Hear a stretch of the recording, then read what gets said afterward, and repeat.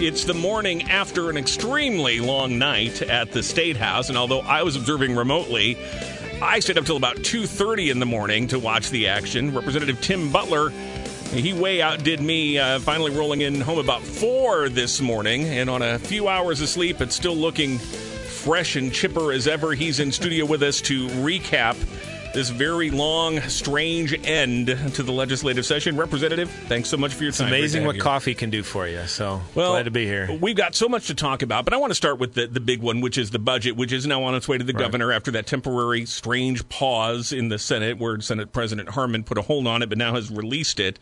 And I know that you voted against it. You and your Republican colleagues have a lot of complaints about it, but what is it about this budget that is most problematic to you? Well, I think there's several things. You know, certainly the process, we always have concerns about the process when these things get dropped at the last minute. I mean, we are literally, our staff is still going through the budget today, trying to figure out exactly what is in there, which is a concern.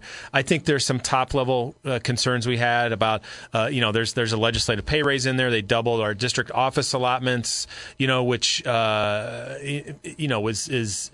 obviously those things never get discussed in advance and they get dropped in legislation.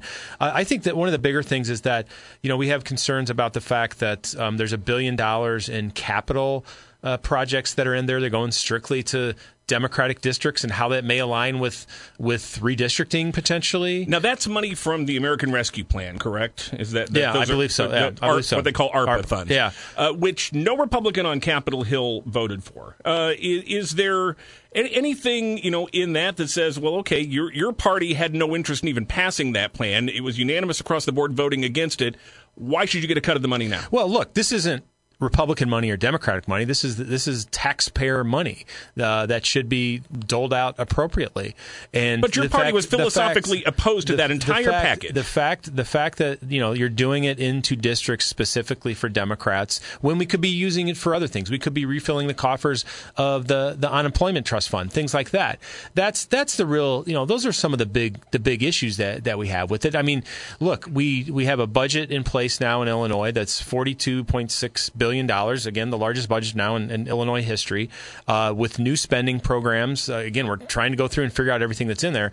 We could have used this federal money in other ways to maybe shore up other programs or maybe not expand programs. But, look, that's what the majority decides to do. That's how they decide to spend the money that's coming in the door. We're going to continue to have, I'm sure, budget issues going into the future. But, we had an opportunity here, I think, to do things a little bit differently, especially with the federal money that's coming down the pike. But that's not the way it went.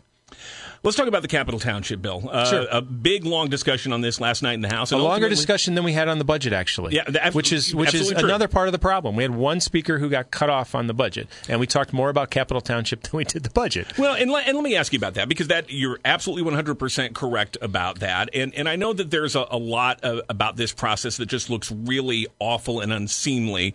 But this is kind of how it's done every year. The budget always drops on the last day, and we're always pushing right up to the wire on this. This isn't anything new. Everybody goes in pretty much knowing how this game gets played. Even if you'd had a day, a week to debate this, it wouldn't have changed anything, would it? Well, I think it's a fundamental flaw in the process. And I don't care if it's Republicans in majorities in other states or Democrats in majorities in Illinois. We should have a better process that is more collaborative. So there is a process put in place for the budget, and we have budget negotiators on our side. Tom Demmer, Representative Demmer from Dixon, is our lead negotiator, and he was involved in those discussions with Leader Harris, Greg Harris, who's the main budgeteer for the Dems.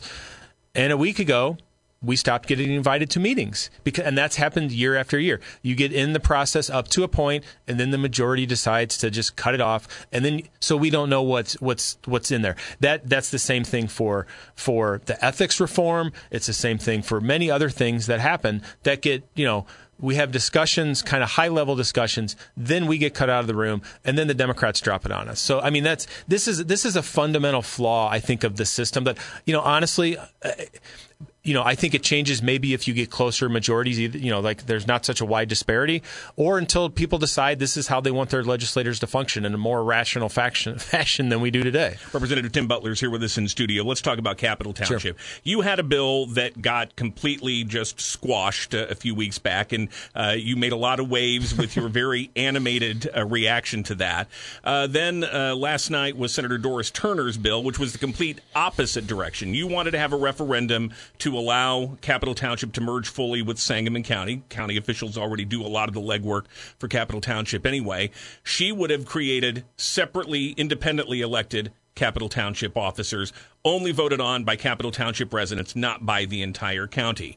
You voted against that. Why should Capital Township residents have some of their fate and their leadership dictated by people who aren't residents of Capital Township? Well, first of all, we're not the only municipality in the state that has a setup that is like, it's not the same setup, but that allows people to serve who are elected outside of those positions.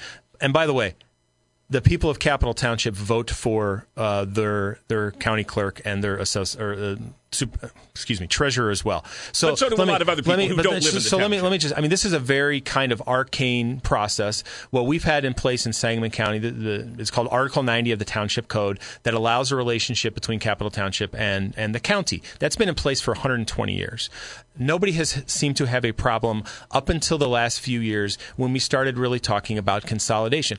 Under the current code, and this was done, a bill that I supported under Governor Rauner, that Representative Yingling, a Democrat from Northern Illinois, put out there, that the township can be consolidated into the municipality. This is what the mayor tried to do a few years ago. He has the ability to do that either through a vote of the city council to put a referendum on, or a citizen-led initiative to put it on. What I wanted to have done was to have the ability for the Capital Township to have the same opportunity to go to the county if that's what they wanted to do. And that's what I would like to see done. What the legislation that was before us, that Senator Turner and that Representative Scheer decided to give over to a representative from Belleville to run the bill, that would completely sever the relationship between the county and the township, which means you would have a supervisor, you would have an assessor, you would have a clerk, maybe a road commissioner. I don't know. Those are positions when you look at a place like Peoria Township, which is a coterminous township. You have people that make $100,000 to $120,000, I think, in those positions. So I made the point on the floor last night. Our tax rate in Capital Township is one of the lowest township rates in the state.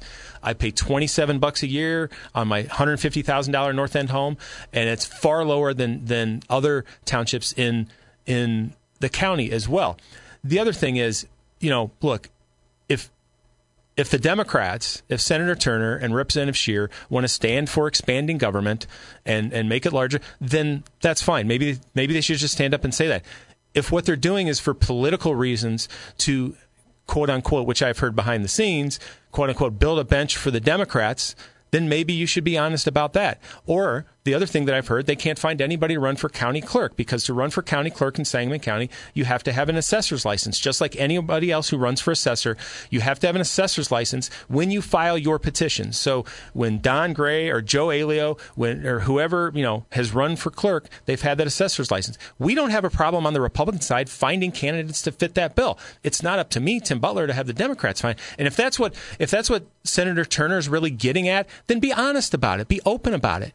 And look, I think what happened last night was that the bill did not pass. It did not get enough votes. It needed 60 votes. It got 52 put up on the board.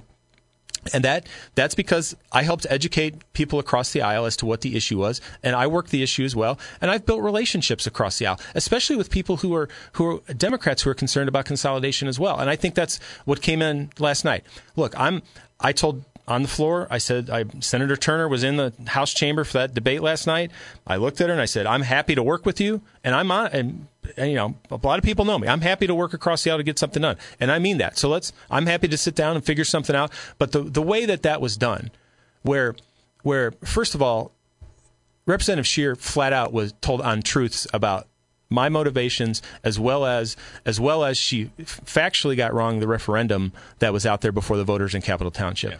Yeah. And look, I talked to both Senator Turner and Representative Scheer about my legislation in advance of it ever coming to the House floor or anything like that. They never once picked up the phone and talked to me about their bill. And that's not how you work the process. You work in a collaborative fashion. And I'm happy to try to do that moving forward. So we'll see where it goes. In your paper-throwing speech of a few weeks back, you said this is you pounded the table. This is an important issue for my constituents. I literally have never heard anybody ever, other than people like you running a bill or something, talk about the governance of Capital Township. They don't seem to have any idea what Capital Township does. They don't know who their Capital Township officials are. Why do you think this is a big deal? All the more reason why we should consolidate Capital Township, because it is a level of government that services the services that are supposed to be provided by the township, which is largely general assistance and the assessor's jobs, are done by other governmental entities. Now, I will say we had a Citizens Efficiency Commission in Sangamon County for many years. This is one of the issues that consolidation is of township governments and other things is one of the things they discussed, including the elimination of the township collectors, which is legislation that we passed with support of Representative Scheer a few years ago. And so, it's not something to think of top of mind, but it is something that certainly people have discussed. Why don't we just do away with townships entirely? Well, I think this is the perfect example. Coterminous townships, which are contained in a municipality, which the services are carried out by. That's a great opportunity to look at consolidation. Now, other townships in the rural parts of the state, they provide different services, and I think that's how we have to evaluate your road commissioners who go out there and plow your roads, on a snowy day. That they have an important function. But coterminous township, there's only 17 of them in the state. Those are ones we really got to take a look at and see if we can eliminate them. A couple other things I want to make sure we talk about before we let you go. One is the energy bill that didn't happen last night, but now there's apparently new life in it again. And the Senate President Don Harmon a short time ago sent out a statement saying that he was in agreement with the governor on a deal with Exelon. So that means some sort of subsidies for Exelon to keep nuke plants open, but also as it relates to decarbonization, which is a very fancy word for shutting down coal-fired power plants or at least greatly restricting their use. That obviously affects Dolman 4, City Water, Light and Power here in Springfield, with the concern that they could be forced to close down that generator before it's paid off so that local ratepayers would still be paying the bonds on that, but it wouldn't be generating electricity that we could then sell to recoup that money. What do you know about this, and how likely is it we're going to be in that scenario here? Yeah, energy is an issue that I've really become passionate about. Since I've walked in the door, I've been on the Energy and Environment Committee. I'm on the Public Utilities Committee. And the reason I've gotten on those committees is because of CWLP and because of the unique nature my district has with wind, solar, next to a nuclear power plant, municipally generated electricity, co-ops, things like that. The decarbonization issue is a huge issue for downstate. We are a net importer of energy in downstate Illinois. People don't realize that. And that's because a lot of the coal-fired power plants have gone offline. We've spent immense resources, not only in Springfield with Dolman 4 a decade ago, which was a state-of-the-art clean coal technology under President Obama, but the Prairie Generating Station down in southern Illinois, which is a similar facility to Dolman 4, those are state-of-the-art clean coal technologies that have been bonded out well into the 2040s so we can pay for them. So if these go offline in 2030 or 2035, it means that the taxpayers of Springfield will be paying for Dolman 4. We won't be using it, and we'll also be paying for energy from other sources. So this is a real concern for me, the fact that we're going to be trying to shut down coal-fired power plants immediately when CWLP and Prairie Generating, which serves a lot of co-ops and a lot of municipalities in northern Illinois, Geneva, Naperville, so on, they get served by Prairie. This is a real problem because it's going to be a huge burden to the taxpayers to continue to pay off these bonds for these facilities. You're going to close the mine in Williamsville because that coal goes to CWLP. And by the way, the Menard Electrical Co-op, their biggest customer actually is the mine in Williamsville. So it's a whole web of things that are a problem. And unfortunately, I think a lot of people in the energy discussion, and I've made this point to a lot of them, they don't understand energy in downstate Illinois very well, even though we generate a ton of it here in downstate. Plus, we could wind up helping to underwrite some of the subsidies for Exelon for plants that they say aren't profitable. If they're not profitable, why are we propping them up? I think that's a great question. I mean, I supported the Future Energy Jobs Act a few years ago, and that was largely to do with the Clinton nuclear power plant, which is right next door to my district, and the concerns that was going to close. And what we've seen, I think, since then is that obviously we've seen everything that's gone on with ComEd. and then Exelon, which has been the generation side of that. They have we have the most nuclear power plants in Illinois, and I think if the market dictates, you got to see what happens. But for me, the bigger concerns are what's happened down in downstate Illinois and what's going to happen with the power that we generate around here. And look, I am all on board for renewables. I have a bunch of renewables in my district. I've been very supportive of it, but we got to if we're going to transition to renewables fully, we got to do it in a responsible way that makes sure that the lights are turned on every day, and we're not kicking people out of jobs immediately. That we make sure that there's a good transition for them. Representative, we are unfortunately already out of time. There's a lot more we could talk about, but I'm sure we'll talk again soon. And you guys may be back in session before we know it, talking about energy and maybe a few other odds and ends left over. Absolutely. We always like when people are back in Springfield. So we appreciate your time very much. You're welcome.